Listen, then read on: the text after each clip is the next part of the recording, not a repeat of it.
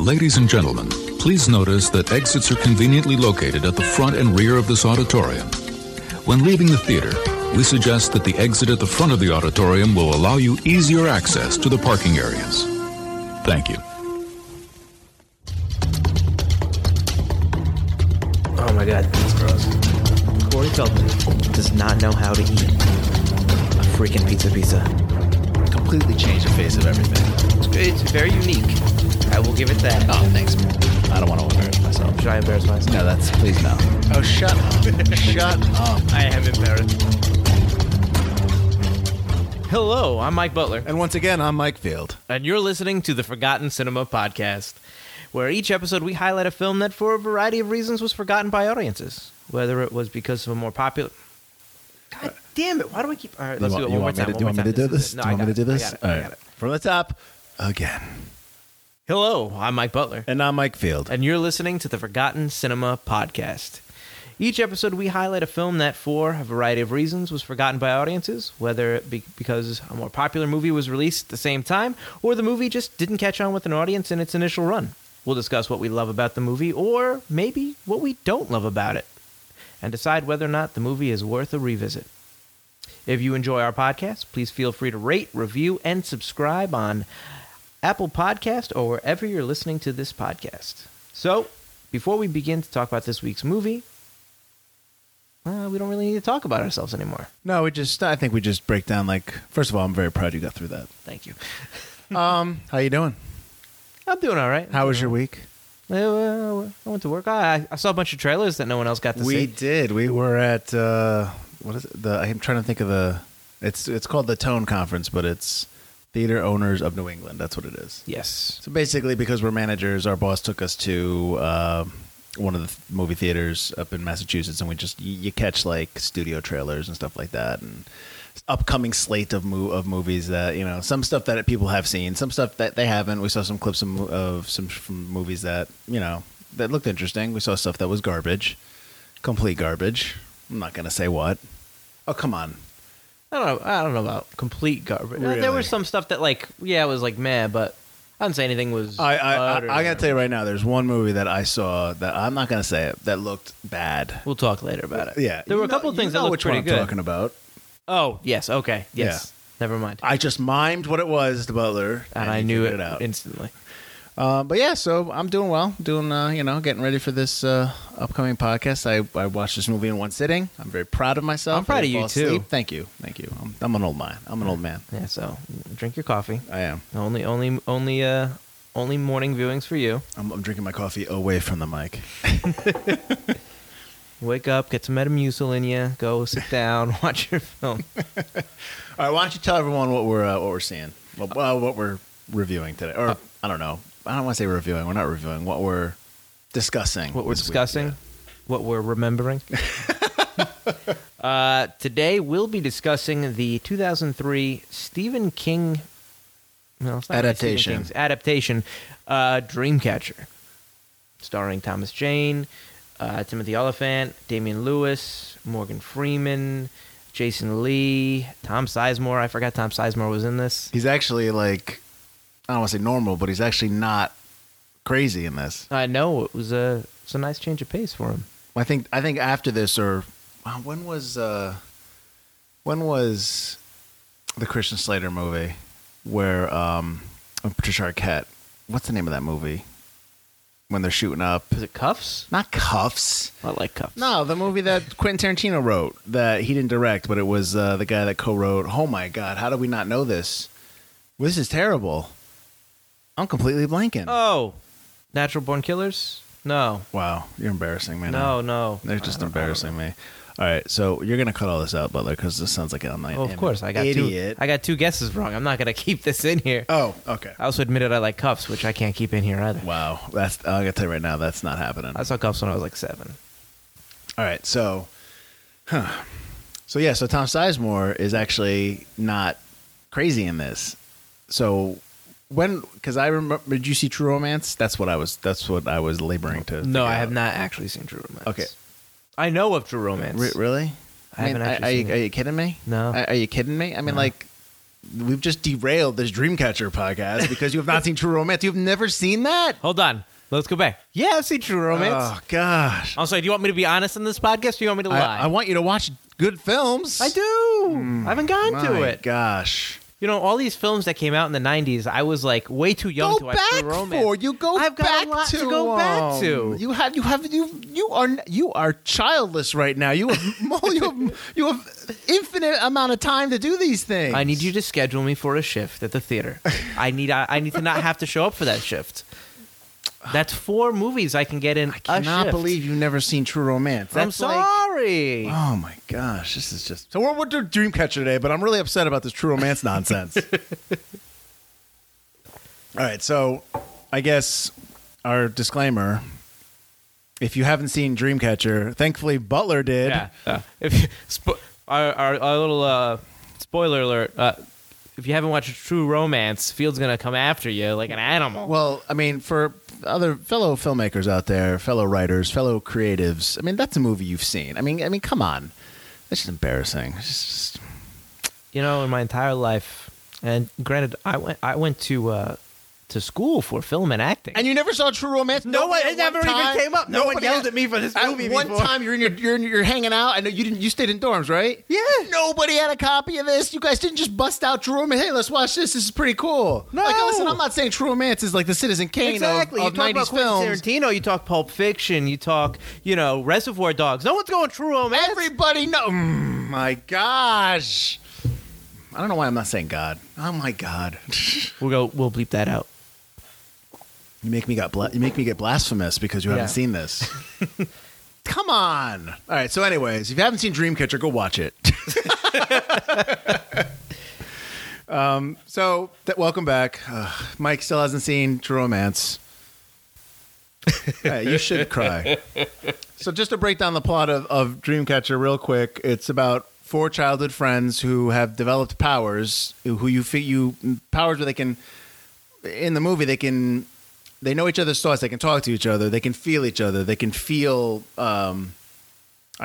stuff that might happen, or they can sense other people's feelings too, as well. They show that in the beginning. Right. They go off for a weekend away. I guess they do this every year up in Maine. And this happens to be the weekend where there is an alien invasion that is occurring, and they find themselves knee deep in it.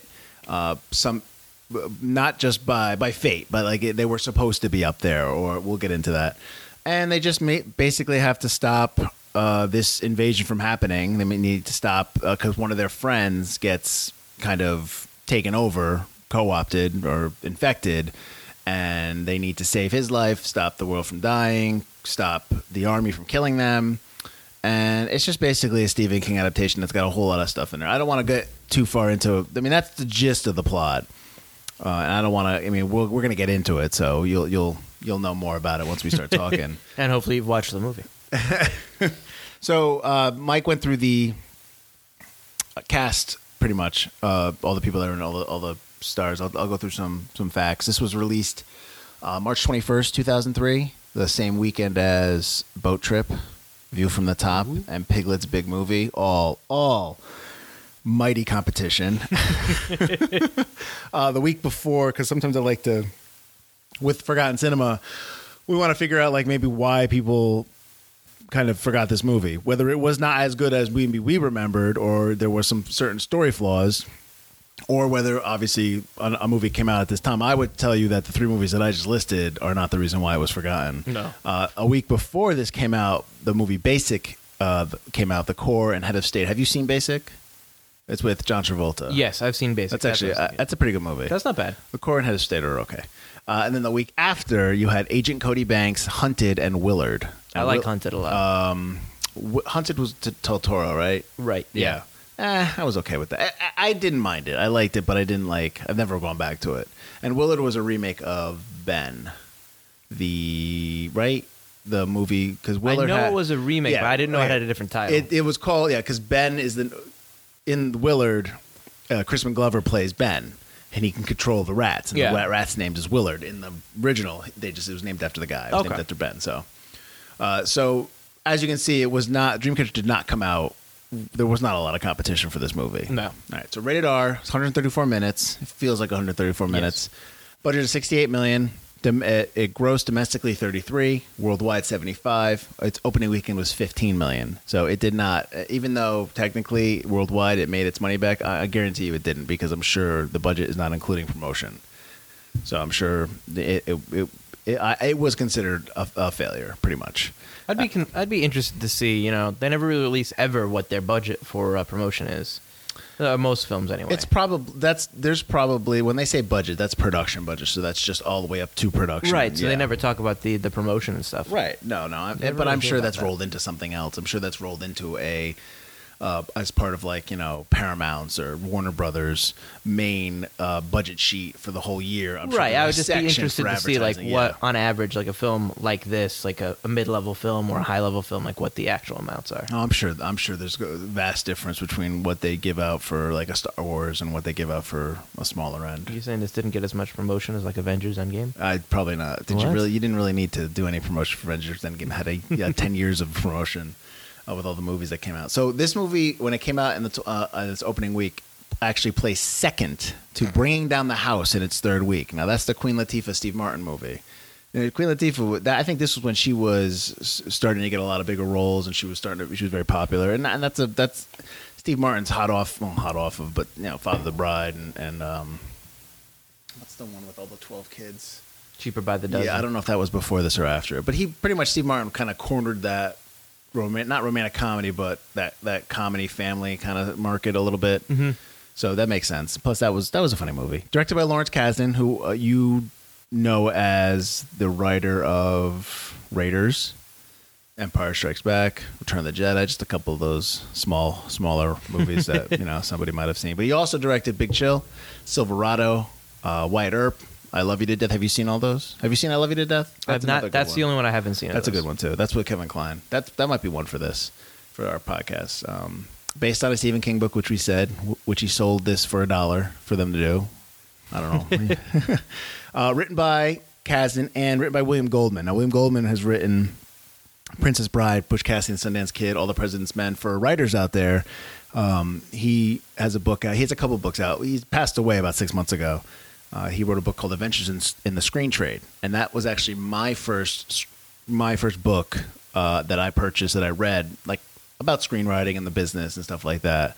He has the famous quote, "Nobody knows anything." That's like the famous thing. Like, he talks about people in Hollywood, like, nobody knows anything. Like, everybody says that. The full quote is, "Nobody knows anything. Not one person in the entire motion picture field knows for a certainty what's going to work. Every time out, it's a guess, and if you're lucky, an educated one," which pretty much sums up, obviously, Hollywood. Right. So Goldman was somebody I always liked. I liked his first book. I read his second book, and he's just always somebody that I have followed, because Princess Bride is fantastic, and it's just well written, and he's great, and, you know, rest in peace. This was shot mostly in Canada. I guess they did the opening in Boston, or some of the stuff on the street when he gets hit by the car. Yeah. And they shot in early 2002. This came out in 2003, so that makes sense. So that's pretty much just kind of the facts of the movie. Now, I had not seen this movie since it came out. I don't think I've ever rewatched it. So this was probably the first time I sat down and rewatched it since 2003. Have you seen it? I have caught it a couple times in various parts of the film, on, like, HBO and Cinemax and stuff like that. Mostly I catch, like, toward the end part, after Mr. Gray has taken over. But so I've seen the end a couple times, right? But I haven't seen it in its totality since the first time I watched it, which was back in 2003. Right. Okay. So as you rewatched it, was it SSDD for you? So in the movie, that the SSDD, if you don't remember, they all say it, and it's basically the same shit, different day. Right. I liked it. I still enjoyed it. Okay. So that didn't really change. There were some story choices I wasn't as big a fan of. The first time I saw it, I really liked the fact that it was kind of a Stephen King story. You definitely get that sense that this is a King adaptation. And a more faithful one. It's like, it doesn't try to blend in the weirdness or decide, like, what works and what doesn't. It's just, this is his novel, let's try to do it. Right. Which now, looking back on it, having had more experience in film and like how story structure and stuff works, I don't think it works totally. but it's still enjoyable, and I do still appreciate that they at least tried to do something that's really out there. I mean, this is a weird choice to make a film out of. At least as a faithful adaptation. I think that's probably the best note. Like, I think it's a great idea, but I think it's when you take the book and you want to adapt it, I think you do need to kind of play with it a little bit more and cut stuff out, because I had some problems with, as I just talked about how I love Goldman and I even like Kasdan's writing, and I just after I just said that, I had some problems with story development and stuff that. It felt very disjointed. It felt like it loses focus in terms of story elements and what works and what doesn't work, and that, like you said, maybe trying to get stuff in there. So I had some problems there in terms of, I like the friendship between the friends. Yes, but that's always a staple of Stephen King books. That kind of like, even from It. This is the childhood friends. Right. And, yeah. They're everyone's friends. You have that shared experience, and then they grow up, and whether they're damaged or, they're not the same kids, or they've gone on in their lives, or they've made mistakes, there's still friendships at the core. Yeah. So I enjoy that. But with this movie, it feels like it didn't appreciate it at some point. And I'll tell you my biggest thing. Yeah. So they talk about how they're supposed to be up there. And maybe like, so they're all, the movie starts off and he's like, I've been thinking about Duddits. Now, Duddits is the Donnie Wahlberg character who they befriend in a flashback. He's a person with disabilities, and he's getting picked on. And these four friends as kids go down and they stop those guys and they, tell them knock it off. And then you find out that Duddits is the one that gives them their powers. And so, so you figure that out later on in the story, which is maybe like an hour or something in. They show that flashback. They show it, but did they need to show it? I think they needed to show it earlier. Yeah, honestly. At that point, you kind of get it. Yeah, but if you showed it earlier, if the flashbacks were kind of more all in one, it would have been better. I would have wanted it earlier, like when they show. Like when they initially go to how they first meet Duddits, just show me how he gives them the powers. I would have rather had that. Right. So Duddits gives them their powers. They all have, and so they're like, "Oh, let's go up there and meet him." And then Jonesy, who's the Damien Lewis's character, gets hit by a car, and then 6 months later, they're back up at the cabin, and Jonesy's okay. He's a little hurt, and the whole premise of the story is the fact that when these aliens come over and they inhabit him, he doesn't die because he already had died. So that was a reason, like, because he says that he sees Duddits from across the street, so he just walks into traffic, right? Gets hit, and there was a reason for that. There's a reason why they're up there. I gotta tell you something weird. The night I got hit, I was standing on that sidewalk, and there across the street, I saw Duddits. Just like he was that day we first saw him back in Derry. He was calling out for help, and everyone was ignoring him, just passing him by, and then he looked over at me. He looked directly at me. And he motioned for me to come to him.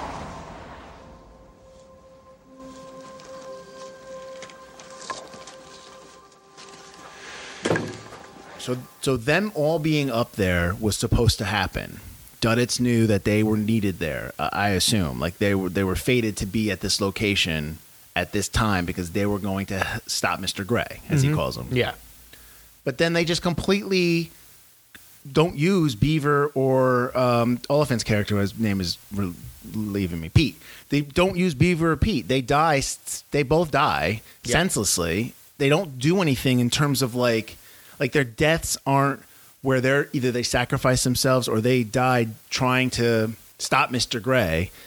They just die. And so why are they up there? I would say Beaver saves Jonesy. I would say Beaver's there to stop Jonesy from being the one that initially gets killed by the worm. Okay. Pete, however, is pointless. Yes. Pete should have died, gotten eaten by the worm. Maybe should have warned Henry.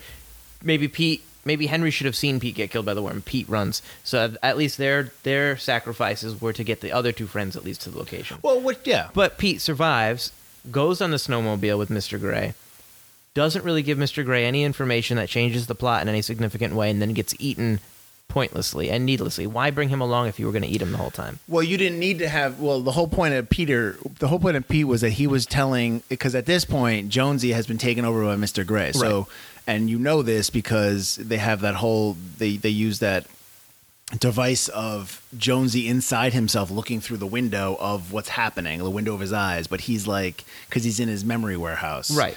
So, and so he's battling Mr. Gray inside his head, inside his memory warehouse where he has all these files and stuff like that, which I liked. I like that idea. Like, that's kind of like a memory, a memory bank. a memory exercise and stuff like that. Yeah. That's one of my favorite parts of the movie. Yeah. That's what I remembered most looking back at the movie. Right. So him throwing out all the files and stuff like that. Right. What's the memory warehouse? You don't remember the memory warehouse? I must have forgot. You forgot about the memory warehouse? Just remind me, don't give me a lot of shit. It's in his head, B. We've all got one. Hasn't that place been condemned? Not yet. It's just that it's so crowded now I have to throw something out every time I learn something new. When I got my new laptop, I had to throw out all my files of rock and roll lyrics. So, so the only reason that at this point they're both in the same body, and the only reason he needs Pete is he needs Pete to direct him to I-95. Pete does that. He does this little finger wag and it directs it, and then that's it. So that's when he should have ate him. He shouldn't have brought him on the. It seems like he takes him along because he's interested in that finger power. I guess he wants to know the powers, but then you eat him. Yeah. Just because he tells you once, I'm not telling you anything. Yeah. You're a bad alien. I'm sorry. You're a bad. You're a bad guy. You didn't think this invasion through. Yeah. I mean, come on. I thought you wanted his information. Yeah. So I wish that they used the friend. I wish that the friends were more I'll give you Beaver being there to stop Jonesy from getting eaten by the worm. Mm-hmm. But like I said, Pete wasn't used, and I not that I need them all to survive, but I think I wanted them to be a little bit more like if this story's about Henry and Jonesy, then make it about them. I agree with that. Yeah, absolutely. So that was my only thing. Like you had this group of guys, and it just feel like you left two of them behind, and it didn't make me care about the group as a right. whole. And at the end of the movie, the movie ends, the credits come up, and then they have a clip of them around the table laughing. It's like you're celebrating the fact that these are four friends, but yet you don't use the two of them. That was one of the things that I kind of wanted. I wouldn't say like it's not something that like, oh, this movie stinks, you blew it. I wanted some of that.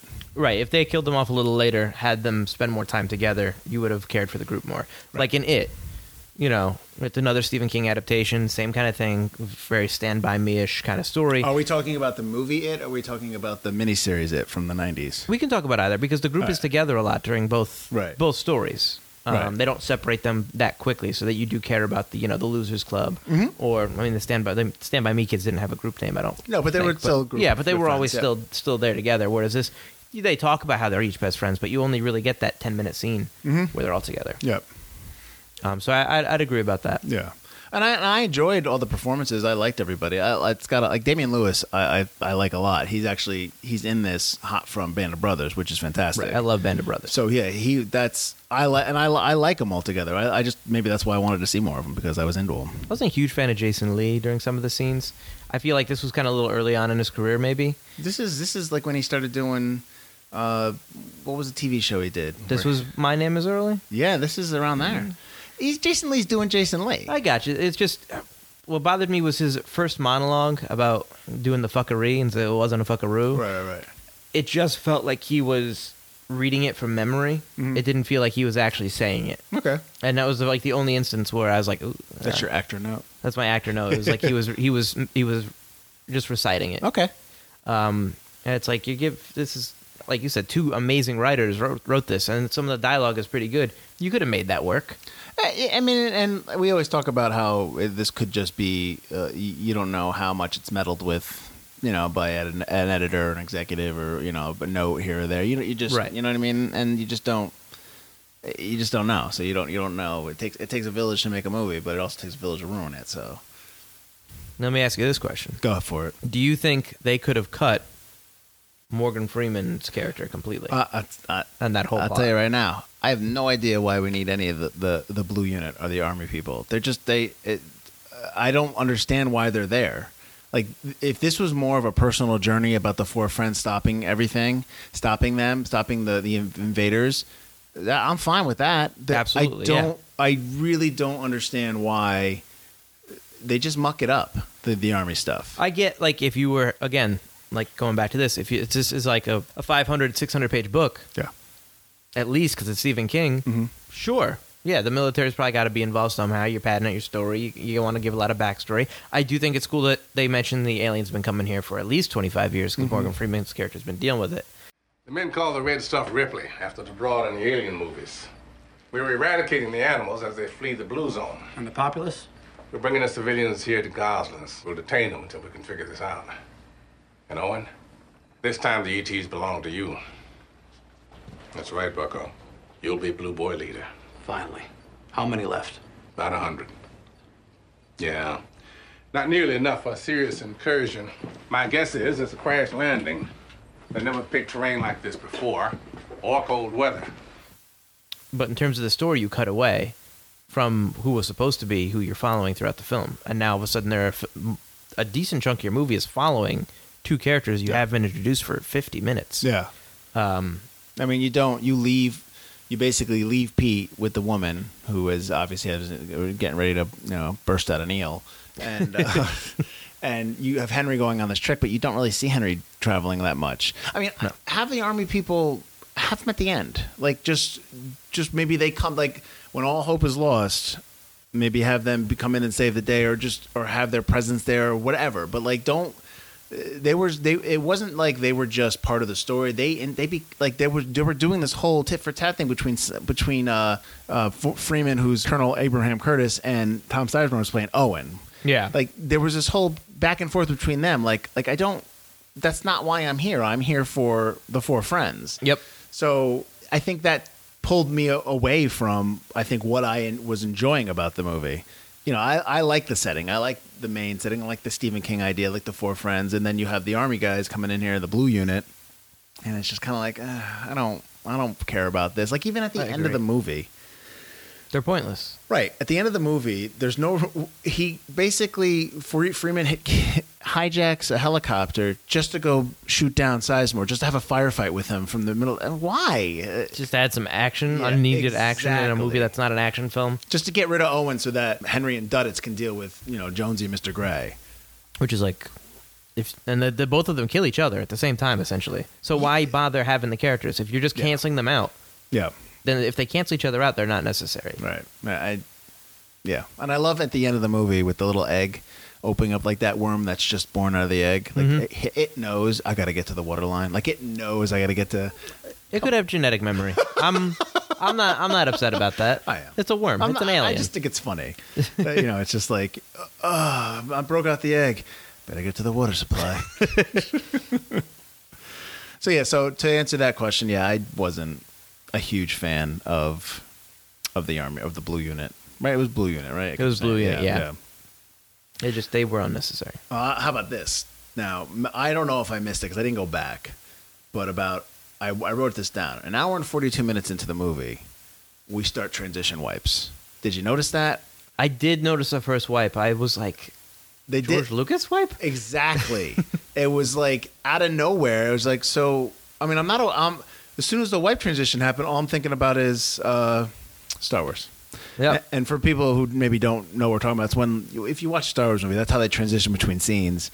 They just have the image wipes away, and the other image comes in. It's called the wipe transition. So it's not in the movie for an hour and a half, and then all of a sudden you just start doing it, and they did it more than once. They did it a couple times, and it's just like I don't understand that. Like that's, to me as a filmmaker, that's inconsistent. I don't like that. I wouldn't do that, and that also tells me that you have a different editor stepping in here or something like that, or somebody, like, there's just a different voice in the room to try to just cut, just do what you've been doing. That kind of pulled me out. That pulled me out, and the size of Morgan Freeman's eyebrows pulled me out. It's one of my notes.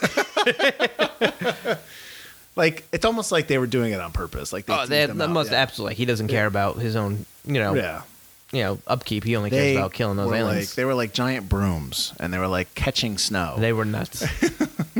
What's interesting is you said that wipe happens at an hour 42? Yes. So at an hour 44, I was like, they've got to be getting to the end of the movie.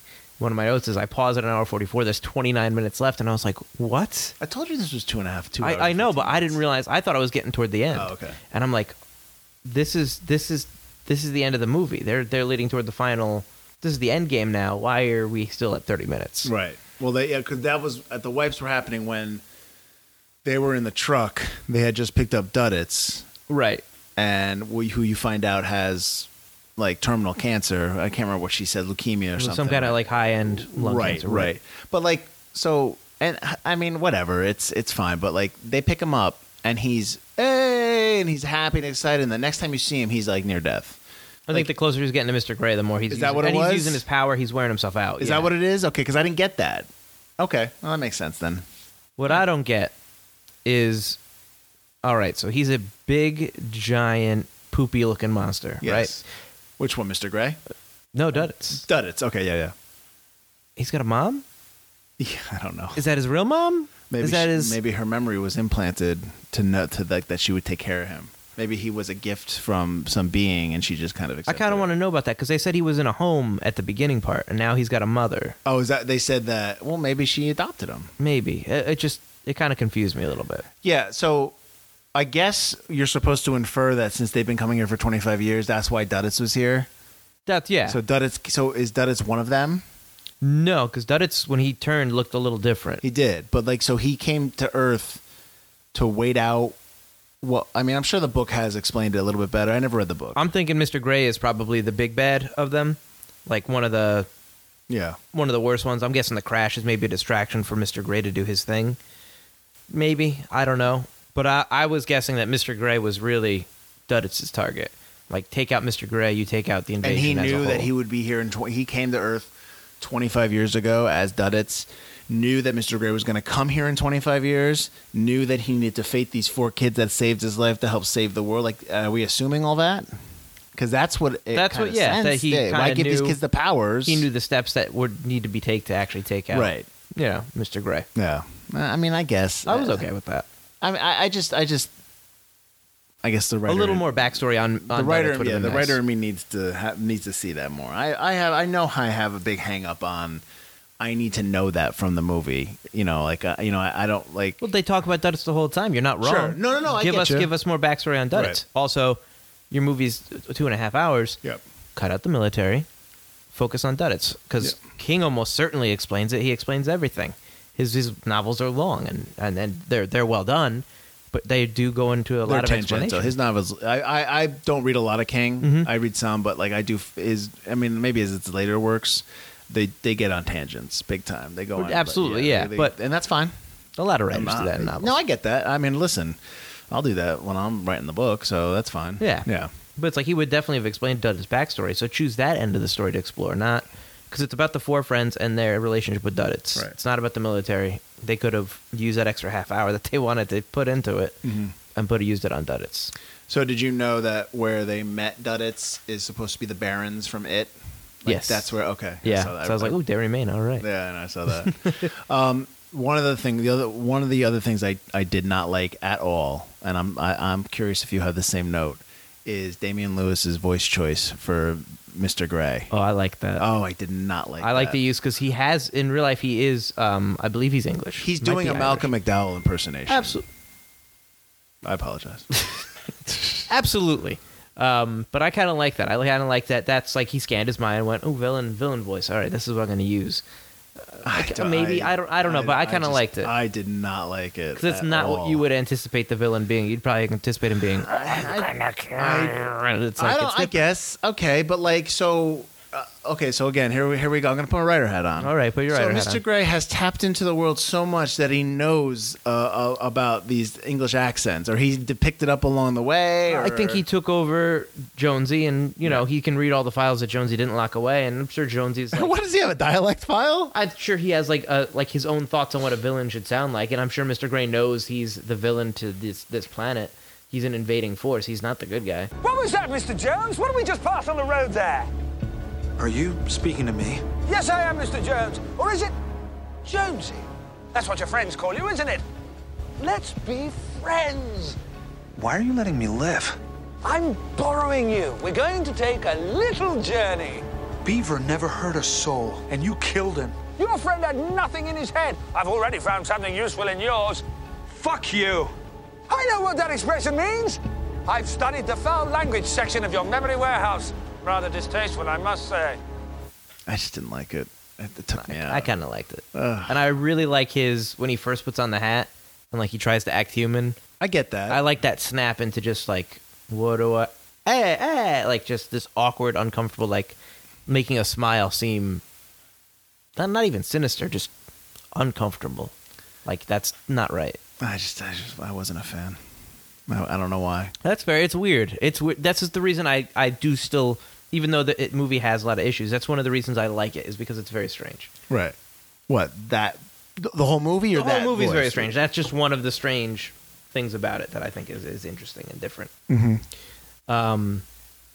The other thing that I don't like about the movie is Beaver's incessant need to grab a toothpick that's on a bloody floor while he's sitting on a toilet. Yeah, I didn't get that. Like, if that's, I mean, obviously that's a character trait, but like they don't really ever set that up why he needs that in his mouth. Is he because he's a smoker or something like that? I would expect like a flashback when he was a kid he's doing it, or he's got a lollipop, or he's got some kind of oral fixation. That's the thing. I can imagine like if he was just quit smoking, You don't talk about that at all or mention that. Like, it's not worth your life. The toothpick is definitely not worth your life. Yeah. And gross. Look at all that bloody poop moss stuff on the floor. Like, I would not go anywhere near the toothpick. Like, I'm sorry.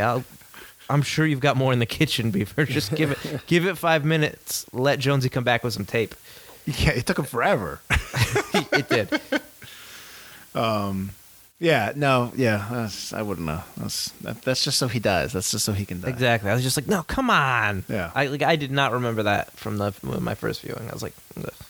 I mean, when Jonesy gets hit in the beginning, like he gets messed up. I thought he was like dead. Like I guess he did die twice. Well, I know it's true. That's true.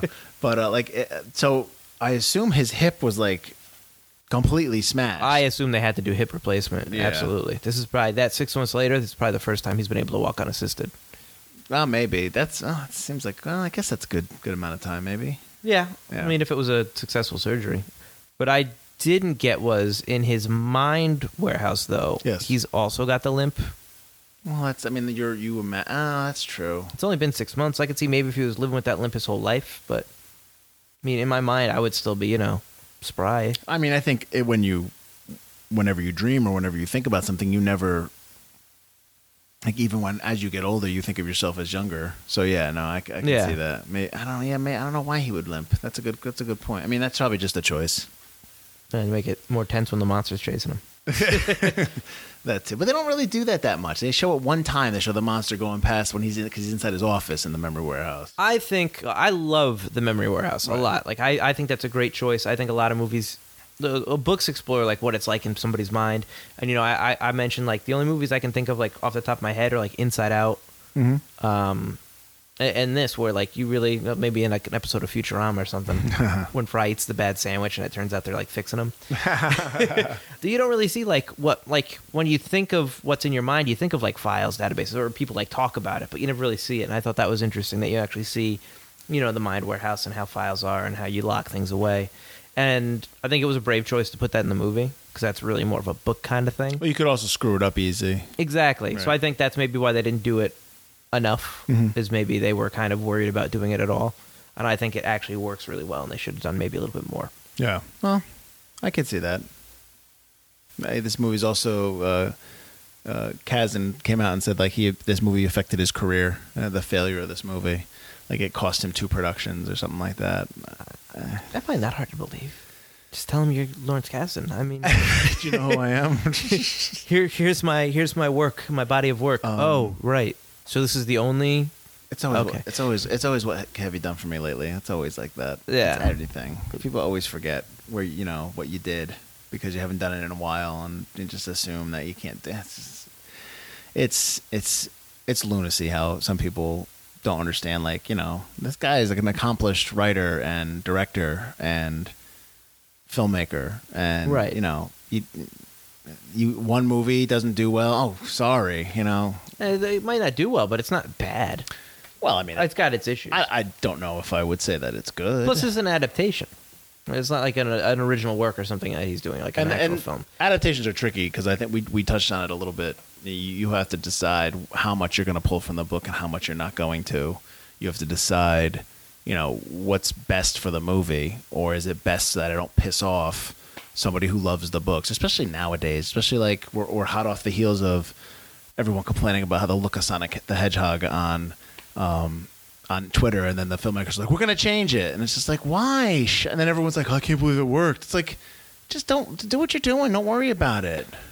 Listen, I will agree with you, and everything you said about that is absolutely true. But they needed to fix that thing. Is not A, not Sonic the Hedgehog, and B, not pleasant to look at, and C, just garbage. It's Sonic the Hedgehog movie version. It may not be Sonic the Hedgehog video game version. It looks bad. The movie looks bad. You need to at least make your Sonic look right, or no one's coming to see it. Do you really think the movie was going to be a good movie? Detective Pikachu looks good. It looks. By the way, when we're recording this, it has just come out, so I have not seen it yet. Don't spoil it for him. Does Pikachu win? Wait a minute. He's a detective. Isn't he supposed to be solving a crime? This is the limit of my Pokemon knowledge. He's a detective. He's solving a crime, but, I mean, he's still fighting Pokemon. He's a Pokemon. You've lost me. I don't get it. Pika Pika. But, yeah, I mean... That's one of the things that I don't... One of the things I don't like, not to cut you off, but when Kazan comes out and says, like, oh, this movie affected my career, blah, blah, blah. I don't like it when filmmakers, after they make a movie and they come out and they comment on the movie. I don't like it when I hear, like... Yeah, like Spielberg doesn't like the movie 1941. He hates it, and I understand why he doesn't like it, because it's got some stuff in there that's a little questionable. Don't shake your head, but it's actually still a funny movie.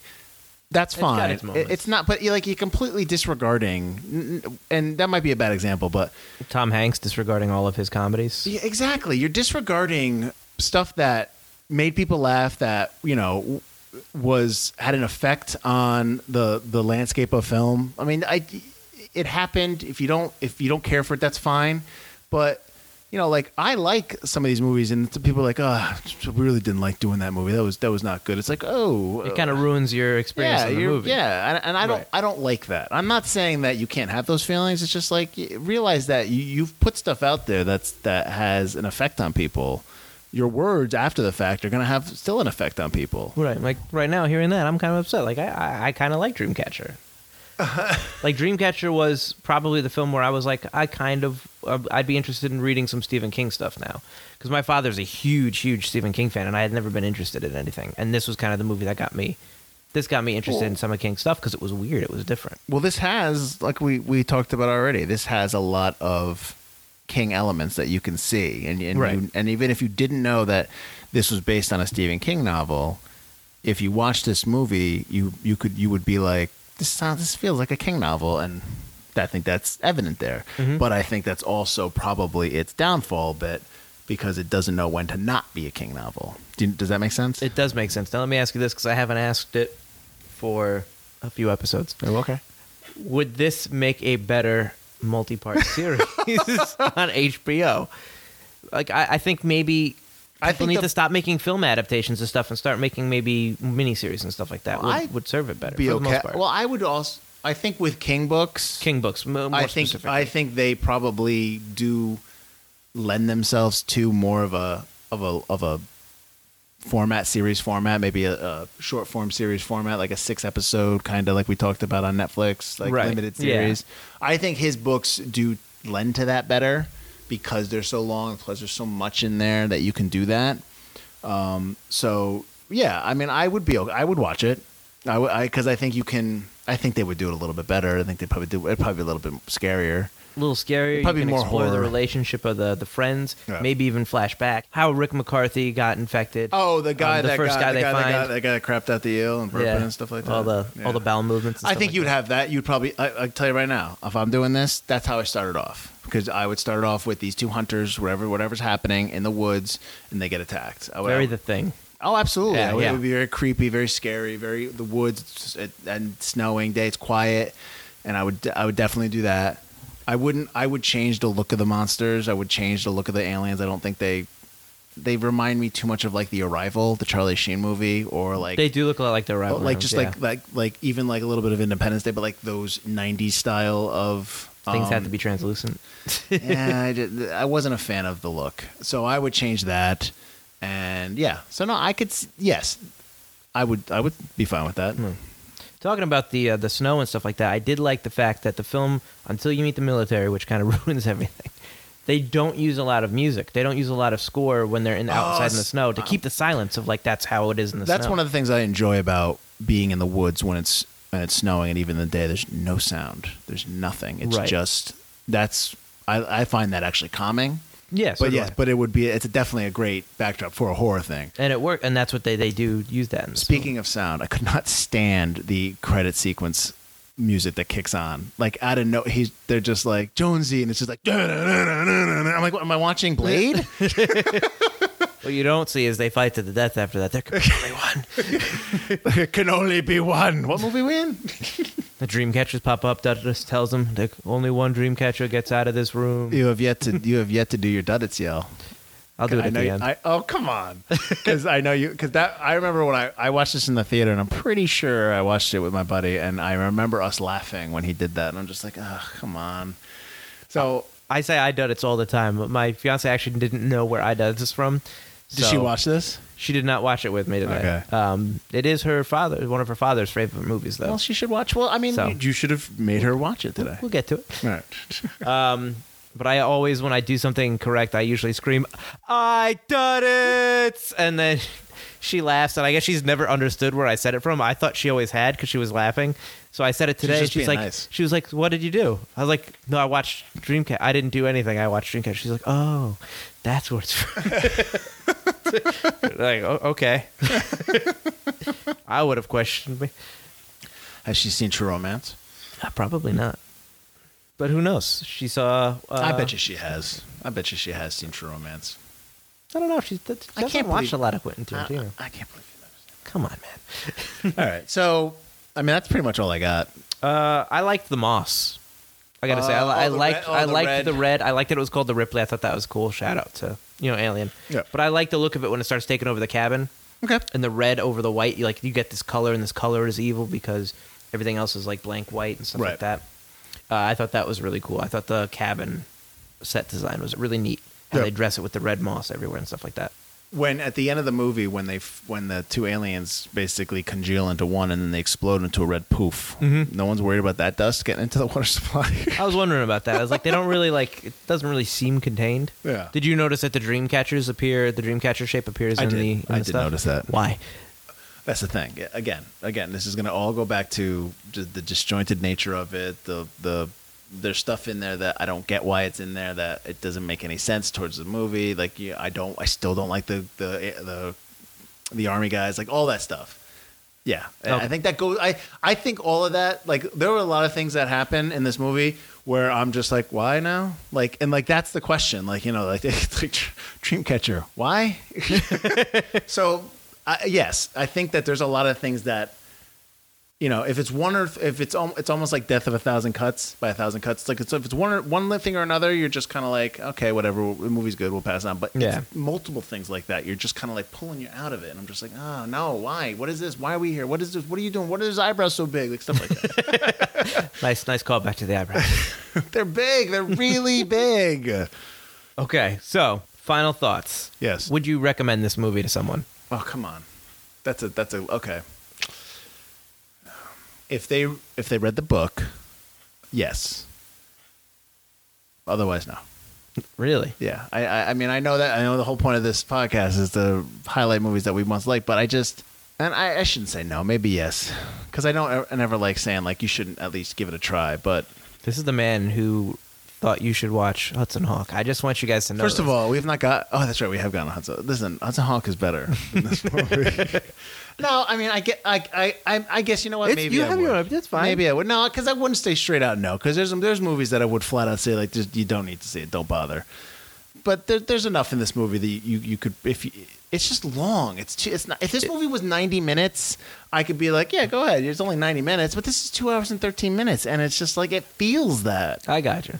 So, yes, if they read the book, maybe if, I don't know, I thought they were into it. Like, I thought they would like it. Like, I wouldn't recommend it to somebody that doesn't like horror movies, or I wouldn't recommend it to somebody that I only like romantic comedies. Like, it's got to be a certain person that would be like, oh, you might like this. I was okay with it, but you might like it. So, okay, I'll rescind that.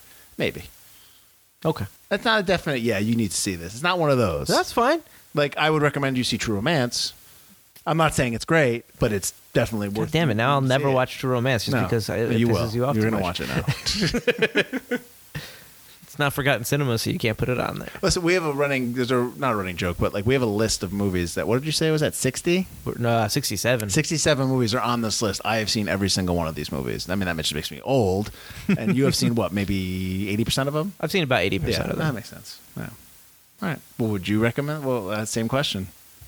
Yeah. Yeah, I know. I think if you like the novel, you should watch it. That's not to say that I thought it was perfect. I liked it less my second time around. Okay. There's stuff I understood more because I watched it a while ago. There's stuff I appreciated more, but there was a lot of stuff I just couldn't forgive. That, as a teenager watching, you forgive stuff. Oh, yeah.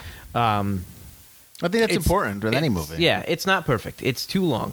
There's an entire plot about military people that you can cut out it's pointless. Mm-hmm. The friendship with the friends doesn't last long enough. Mm-hmm. And it would probably be something that should be remade and done maybe better. But some of the dialogue's great. The look of the film is great. The acting is pretty good. I really liked the Mind Warehouse. It's a very interesting idea. And as far as horror movies go, it is a more original idea. I mean, it's based on a novel. We got an original concept. Exactly. That was one of the when we were at this, harkening back to what we were at this conference, they were introducing one of the movies, and one of the reps was like, "Oh, this is an original concept," and it's like, why is that a selling point? They should all be originals. Like I'm pretty sure everything we watched was either based on another movie or TV show. Yeah, in the world we do live in the world of reboots, remakes, and sequels, prequels, adaptations. Yeah, which this is. So, my bad, but I would definitely. I would watch it. It's a different kind of film. If you like The Thing, this is definitely something kind of the original Thing, not the second one. The one that was just the newer one. It's all right. No, it's not. If you're telling people if you like the 1982 The Thing, yeah, okay, yeah, fine. That's what I'm saying. Don't tell people if they like the other one.